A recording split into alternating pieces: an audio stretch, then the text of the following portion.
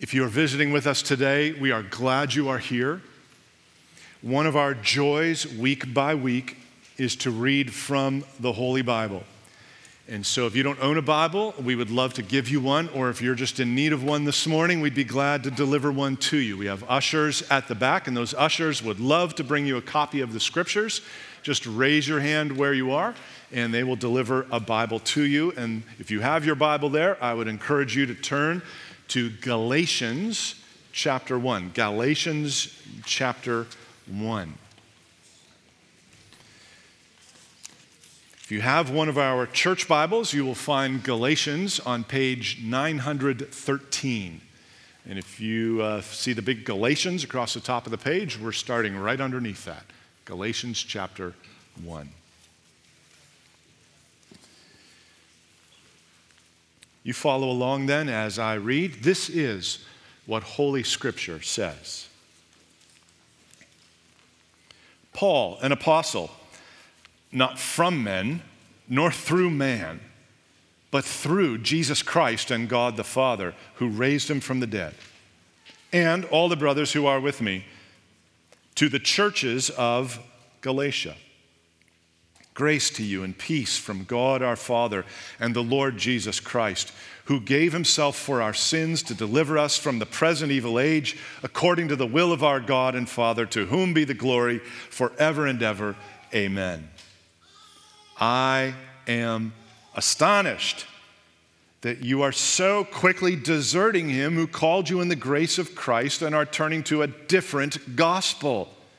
Not that there is another one, but there are some who trouble you and want to distort the gospel of Christ. But even if we or an angel from heaven should preach to you a gospel contrary to the one we preach to you, let him be accursed. As we have said before, so now I say again, if anyone is preaching to you a gospel contrary to the one you received, let him be accursed. For am I now seeking the approval of man or of God? Or am I trying to please man? If I were still trying to please man, I would not be a servant of Christ. For I would have you know, brothers, that the gospel that was preached by me is not man's gospel. For I did not receive it from any man, nor was I taught it, but I received it through a revelation of Jesus Christ. For you have heard of my former life in Judaism, how I persecuted the church of God violently and tried to destroy it. And I was advancing in Judaism beyond many of my own age among my people. So extremely zealous was I for the traditions of my fathers. But when he who had set me apart before I was born, and who called me by his grace, was pleased to reveal his Son to me, in order that I might preach him among the Gentiles, I did not immediately consult with anyone, nor did I go up to Jerusalem to those who were apostles before me, but I went away into Arabia and returned again to Damascus. Then after 3 years I went up to Jerusalem to visit Cephas and remained with him 15 days, but I saw none of the other apostles except James, the Lord's brother. And what I am writing to you before God, I do not lie. Then I went into the regions of Syria and Cilicia, and I was still unknown in person to the churches of Judea that are in Christ. They only were hearing it said, he who used to persecute us is now preaching the faith he once tried to destroy. And they glorified God because of me. Then, after 14 years, I went up again to Jerusalem with Barnabas, taking Titus along with me. I went up because of a revelation and set before them, though privately before those who seemed influential, the gospel that I proclaim among the Gentiles, in order to make sure I was not running or had not run in vain. But even Titus, who was with me, was not forced to be circumcised, though he was a Greek. Yet because of false brothers secretly brought in, who slipped in to spy out our freedom that we have in Christ Jesus, so that they might bring us into slavery, to them we did not yield in submission even for a moment, so that the truth of the gospel might be preserved for you. This is the word of the Lord. Thanks be to God. Well, 6 months after I graduated university, my monthly student debt repayments started, and they were significant. I was 22, so I had an entry-level job, which means I wasn't making much money, and I even had to pick up a second job bussing tables to try to tackle this insurmountable debt, and nothing. Month after month went by, payment after payment, and no matter how hard I worked, I felt like I was making no progress. I was trapped. I felt enslaved to my debt. Now, praise the Lord, many years later and many payments later, when I saw that student loan account hit zero, that was an incredible feeling because I was free. I was freed from my debt. And as amazing as that freedom felt, and it felt great, nothing brings greater freedom than the gospel of the Lord Jesus Christ, because the gospel cancels an infinitely bigger debt. Really, that's the thrust of the book of Galatians. Paul calls them and us to live free, and true freedom is found in the gospel. Now, as we begin our new series in the book of Galatians, I think there's a couple important things for us to get straight, for us to understand the book of the whole. First, who is Paul writing to? Well, Paul tells us in the introduction that he's writing to a group of Christians in a region known as Galatia. Now, Galatia was a Roman province situated in modern-day Turkey. And this region also included several church plants that Paul himself planted.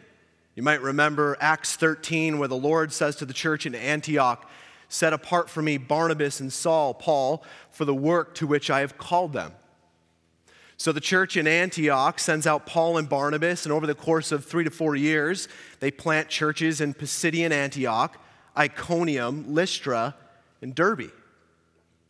You might also remember that this is where Paul meets the young church planter, Timothy. Timothy was a disciple who was well spoken of by the other brothers in the surrounding regions. And so Paul meets this Timothy. He takes him with him and continues on the missionary journeys that Paul was commissioned on. And as they go from there, the churches in the surrounding regions were strengthened in the faith and increased in numbers. That's Acts 16:5. Paul and Timothy would strike up this very intimate friendship relationship, and the apostle would refer to Timothy as his true child in the faith in 1 Timothy 1:2. Now, Paul's custom on these missionary journeys in each city was to go right into the synagogue to preach the gospel. He preached Christ to the Jews, but he also preached Christ to the Gentiles. And so Paul would spend his time preaching the gospel, making disciples, strengthening the souls of the disciples, and encouraging them to continue in the faith. So he labored day and night. He worked hard. He toiled for these churches, and he became to them a spiritual father of sorts. He was willing to labor to the point of persecution. He was even driven out of cities, mocked, and even stoned. And yet, through the help of the Holy Spirit, the Apostle Paul stays the course, and churches were planted. And because Paul becomes to them a spiritual father of sorts, he's eager to see them grow in Christian maturity, which means that he's protective of them, which leads to the second thing that we need to know about this book. Why is he writing this letter? Well, thankfully, we're clearly told that the Apostle Paul writes to correct a major gospel issue within the churches of Galatia. He's writing to correct an issue.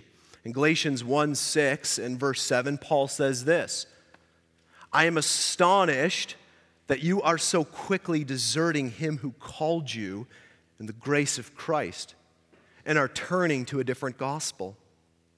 Not that there is another one, but there are some who trouble you and want to distort the gospel of Christ." So the Galatian church was in danger of distorting the gospel. How were they distorting the gospel? Well, some were distorting the gospel by telling Gentile Christians that they had to be circumcised in order to be saved. Let me show you what I mean. You could flip to the end of Galatians, Galatians chapter 5, beginning at verse 1. Paul says to them, "For freedom Christ has set us free. Stand firm, therefore, and do not submit again to a yoke of slavery. Look, I, Paul, say to you that if you accept circumcision, Christ will be of no advantage to you. I testify again to every man who accepts circumcision that he is obligated to keep the whole law. You are severed from Christ, you who would be justified by the law. You have fallen away from grace." Verse 6, "For in Christ Jesus neither circumcision nor uncircumcision counts for anything, but only faith working through love. You were running well. Who hindered you from obeying the truth?" So some of the Galatians were being hindered from obeying the truth of the gospel by accepting circumcision. So here's a quick Old Testament reminder for all of us. Circumcision was a sign connected to the Old Covenant, the Old Testament, that demonstrated that one was a part of God's family. So to circumcise, it's to cut off or to remove the male's foreskin. God says this to Israel in Genesis chapter 17, verse 14. The Lord says, "Any uncircumcised male who is not circumcised in the flesh of his foreskin shall be cut off from his people. He has broken my covenant." So there's a play on words that happens here. The one who doesn't cut off the foreskin will be cut off from God's people. So to not be circumcised is to break the Old Testament law.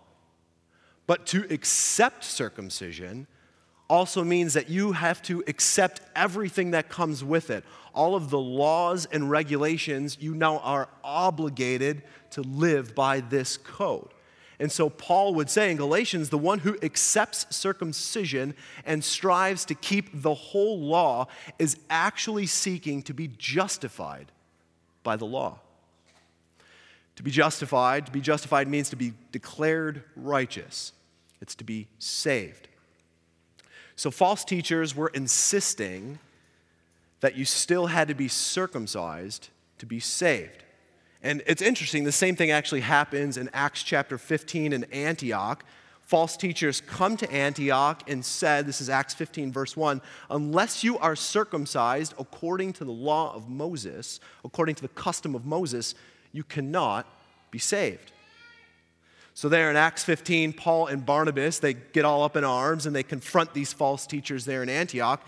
And now Paul in Galatians confronts the false teachers here, and he uses his own play on words. If you caught it in Galatians 5, verse 4, he says, "You are severed from Christ, you who would be justified by the law."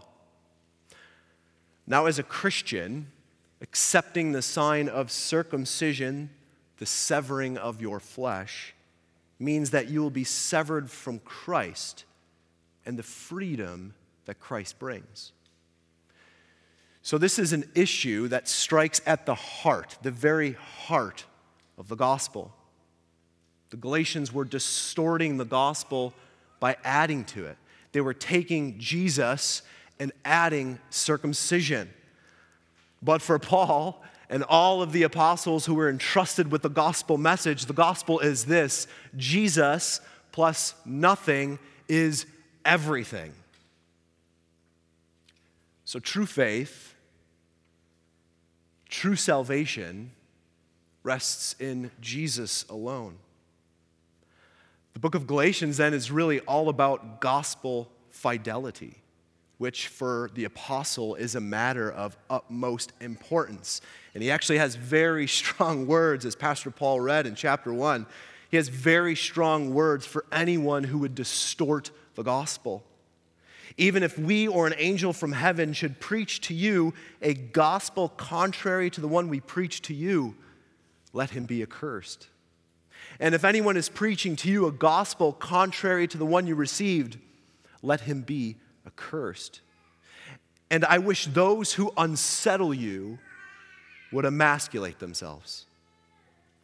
That word emasculate literally means to cut off or to castrate. It's to go way beyond circumcision, which in my book, those are some serious fighting words.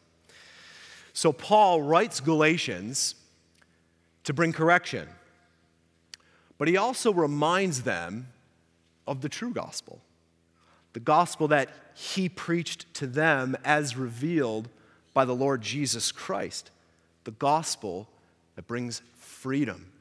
Again, Galatians chapter 5, verse 1, for freedom, Christ has set us free.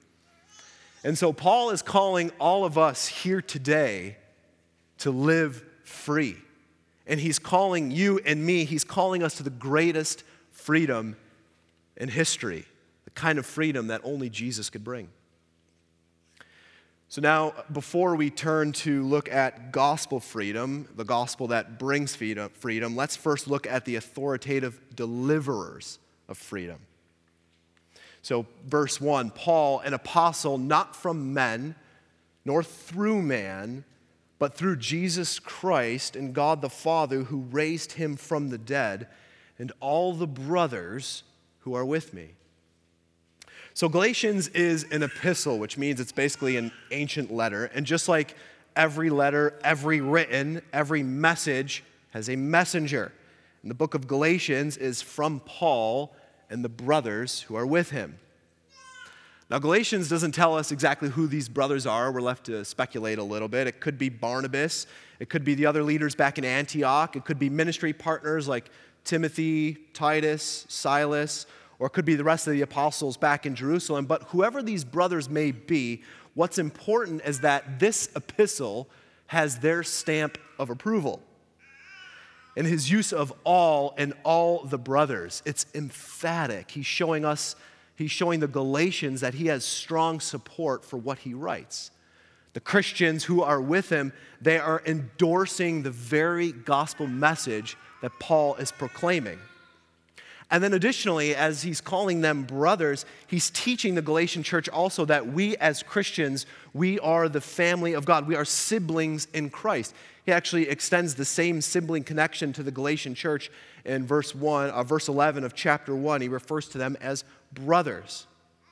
So for Paul, he's addressing the gospel issue, an issue that's distorting the gospel, but he's also addressing the gospel issue that tears at God's family. So Paul's message, it comes with authority because it's affirmed by other Christians, but arguably more important, Paul's message comes with the utmost authority because it bears the mark of an apostle. Verse 1, Paul, an apostle.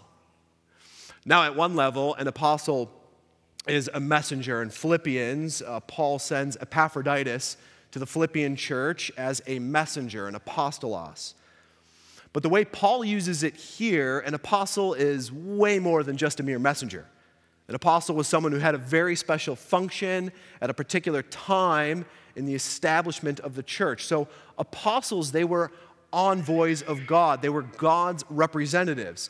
They were commissioned by Jesus to represent him and his message and to establish the church. In Ephesians chapter 2, verse 20, Paul calls all Christians members of the household of God, which is built on the foundation of the apostles and prophets, Christ Jesus himself being the cornerstone.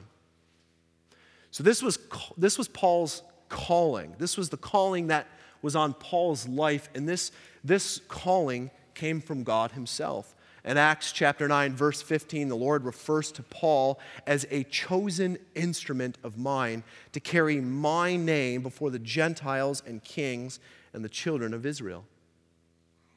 That's why Paul can say what he says in verse 1, Paul, an apostle, not from men, nor through man, but through Jesus Christ and God the Father. So his apostleship, it didn't come from any human source or any human agency. He wasn't chosen to be an apostle by a group of men, which means he wasn't elected, he wasn't voted in, there wasn't some weird case of nepotism. He wasn't even chosen to be an apostle by the other apostles. Paul's apostleship came from God. God made him an apostle. So Paul's apostolic authority had divine origins. The Father and the Son work in tandem to choose Paul to bring this message of freedom to the nations. And he begins by declaring his unique authoritative apostleship, and he begins here because his office validates his message.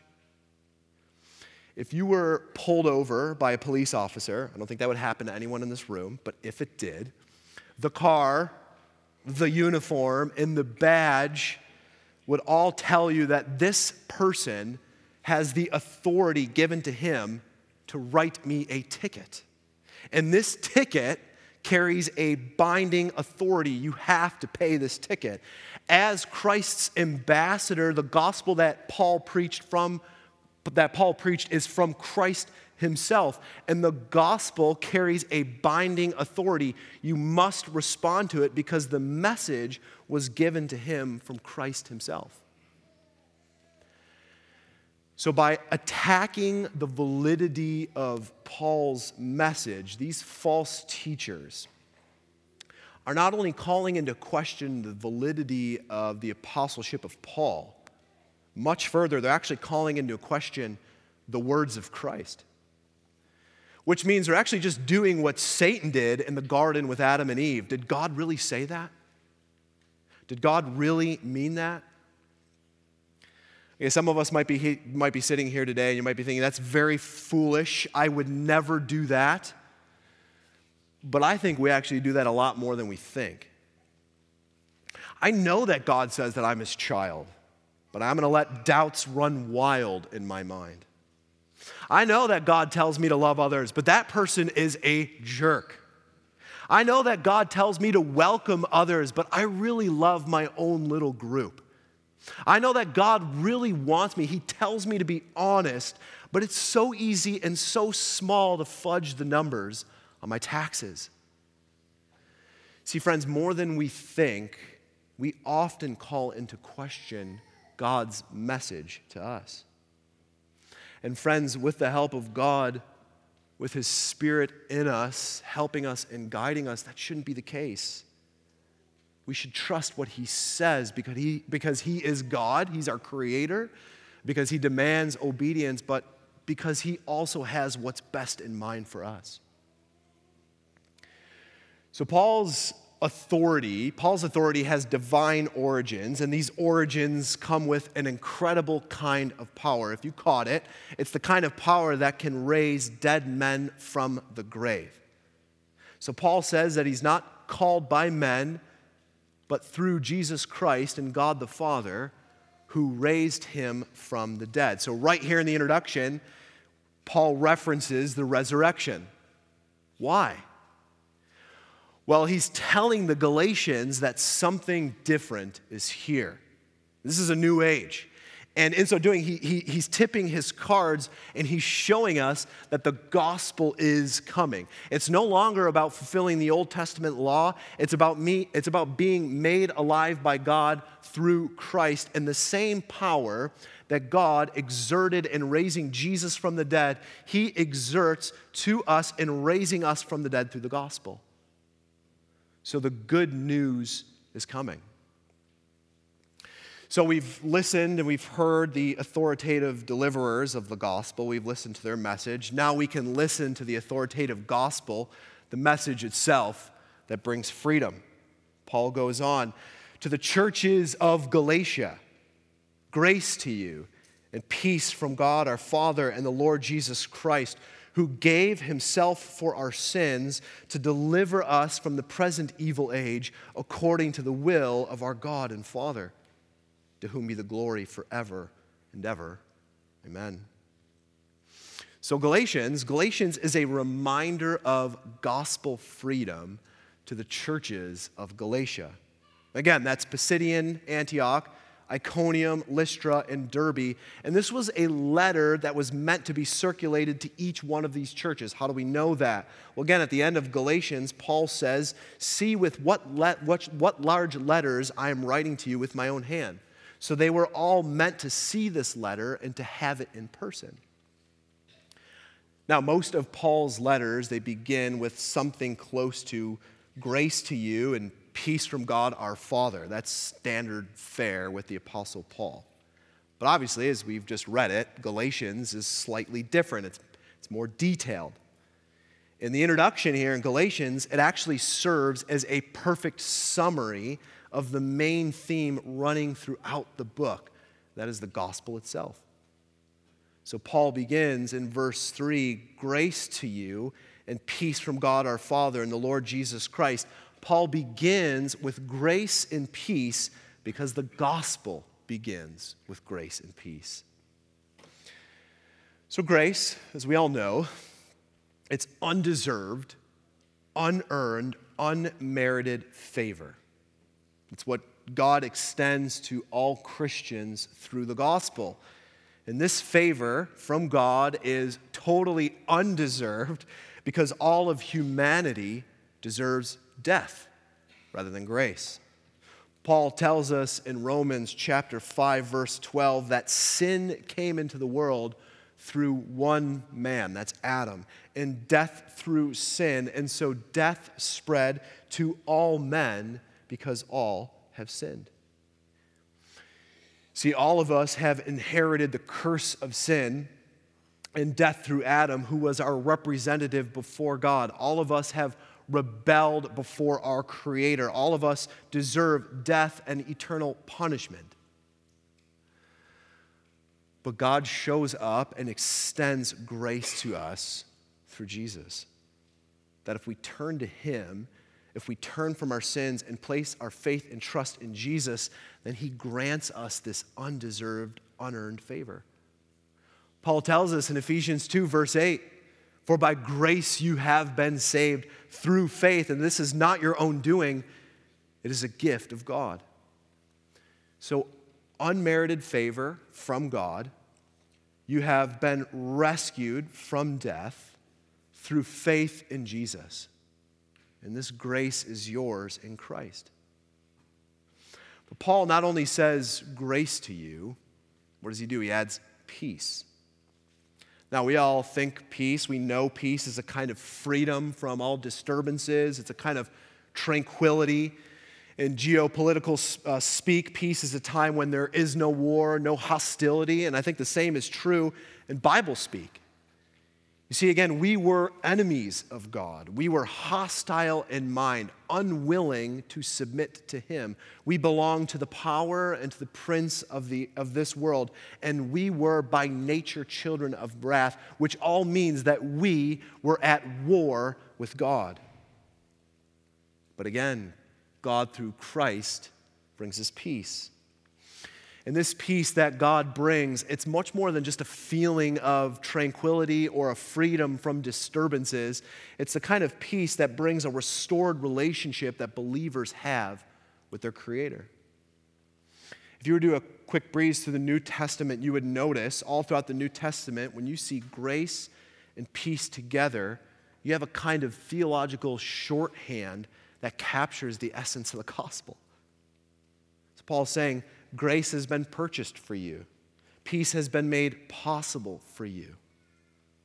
And the source of this grace and peace is none other than God Himself. God is the one being who is able to give us real freedom. Verse 3 again, grace to you and peace from God our Father and the Lord Jesus Christ. Now, notice that this incredible unmerited favor comes from both God the Father and God the Son. It's not just God the Father who has the right to give these precious gifts, but the Son does as well. And so Paul places Jesus the Son on par with God the Father because Jesus has the authority to extend grace and peace. But verse 4 tells us that Jesus Himself had a very particular role to play. For it was the Lord Jesus Christ who gave Himself for our sins. Friends, this is the gospel.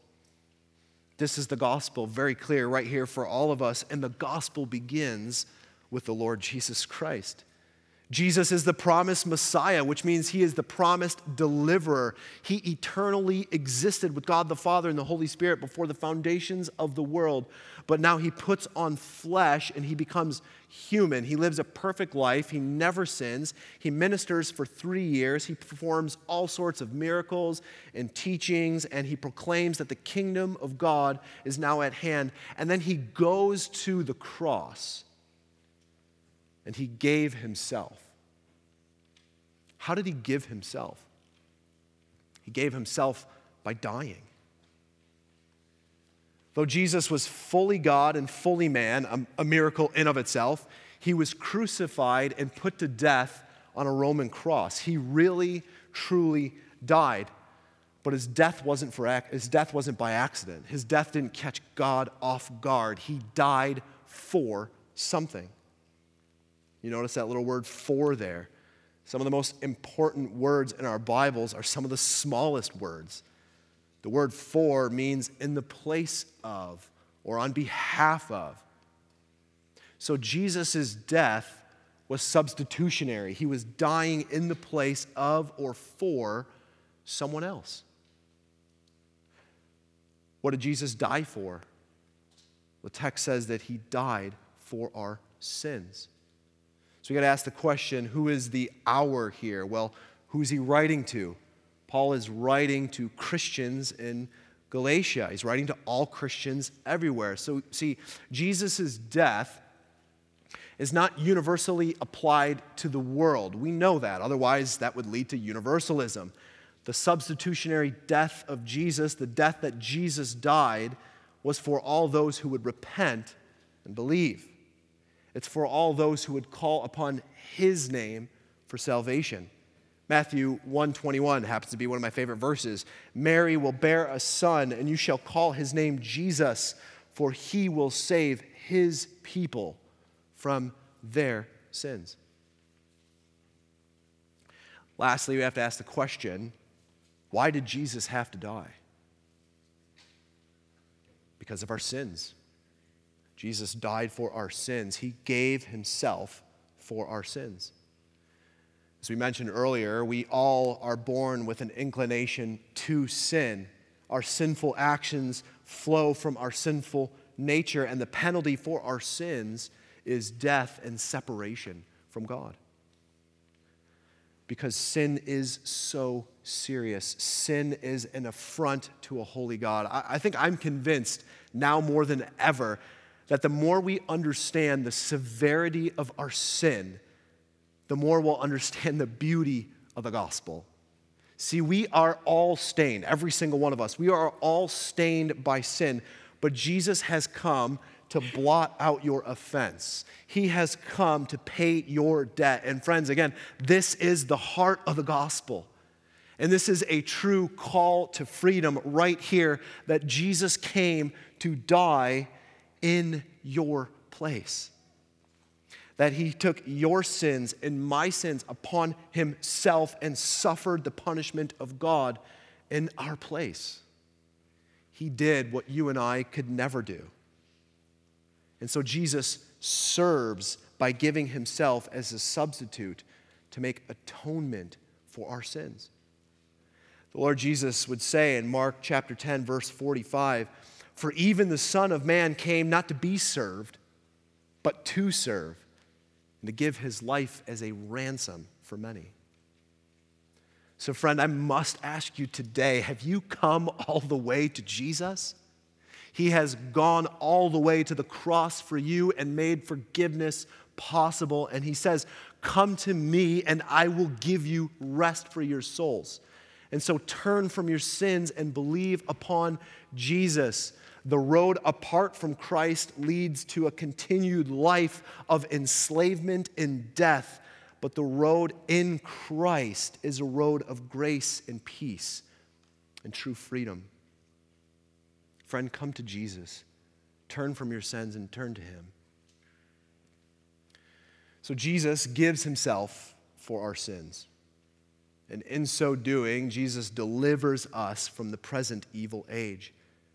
So the authoritative gospel sets us free from the control of sin. So Jesus, he comes, he rescues us from a world that's riddled with sin and death and evil. And as Christians, we are no longer controlled by sin, but we're set free to live for God. That's what the gospel does. That's what true life does, true freedom. It sets us free to live for him. See, the issue for the Galatians is that by turning back to legal bondage, by accepting circumcision, they were actually renouncing the deliverance that Christ had won for them. That would be like me continuing to make school debt payments even though the debt was paid. I'd be enslaving myself again. I'd be renouncing the freedom that was mine. But again, Christ, brothers and sisters, has come to set us free. He's come to bring true life. Now, I don't have time to go there. We will eventually get there, Lord willing. In Galatians chapter 5, this is where Paul goes. In Galatians 5, when we walk in the true freedom of the gospel, Paul says that we keep in step. We walk in step with the Holy Spirit. So life apart from Christ brings works of the flesh, but when we walk in step with the Holy Spirit, God produces in us the fruit of the Spirit. Love, joy, peace, patience, kindness, goodness, faithfulness, gentleness, self-control. Paul says, against such things there is no law. So the gospel frees us from the control of sin. And the gospel allows us to walk in step of the Spirit, which allows God to produce the fruit of the Spirit in us. And Jesus does all of this. Jesus does all of this according to the will of our God and Father. It was the Father's good and kind will to send his Son to this earth as a sacrifice for all of our sins, a will to which the Son joyfully bends his knee. And Jesus says in John chapter 6, verse 38, "For I have come down from heaven not to do my own will, but the will of him who sent me." So all of this saving work that Paul has been telling the church in Galatia and us today, all of this saving work leads Paul to praise and glorify God. He says in verse 5, "To whom," this all comes from God the Father and Lord Jesus Christ, "to whom be the glory forever and ever. Amen." You see, God's beauty and God's majesty and his greatness and kindness and the grace that is displayed in the gospel glorifies him. It makes him famous in all of the earth. So now we can truly see why the issue in the Galatian churches was so serious. They were in serious danger of accepting a false gospel that denied the grace of God. Jesus' substitutionary death for them and for all Christians everywhere guarantees our salvation. It was a perfect sacrifice, wonderfully sufficient. But they ran the risk of denying the sufficiency of the sacrifice by adding additional requirements to it. Again, I think that we probably do this very often today, more so than we think. Maybe we think something like, I was saved by grace alone, but now I have to read my Bible and pray and go to church to keep God happy with me. Friend, I'd say you are adding to the gospel and taking away your freedom. You may say or think something like, my own holiness, godliness, or discipline improves my standing before God and makes me a better person. Friend, I would say you are adding to the gospel and stripping away your freedom. Sure, I've been justified by Jesus, but now I'm trusting my own self-reliance. You are adding to the gospel and taking away your own freedom. Or maybe we take these strict requirements that we might have in our mind and place those on others, which goes beyond the biblical command. And I would say, friend, you are adding to the gospel and stripping others of their freedom. Brothers and sisters, it is my heart for all of us, for myself, that we would be gospel people. I want every single one of you to be gospel people because the gospel brings freedom.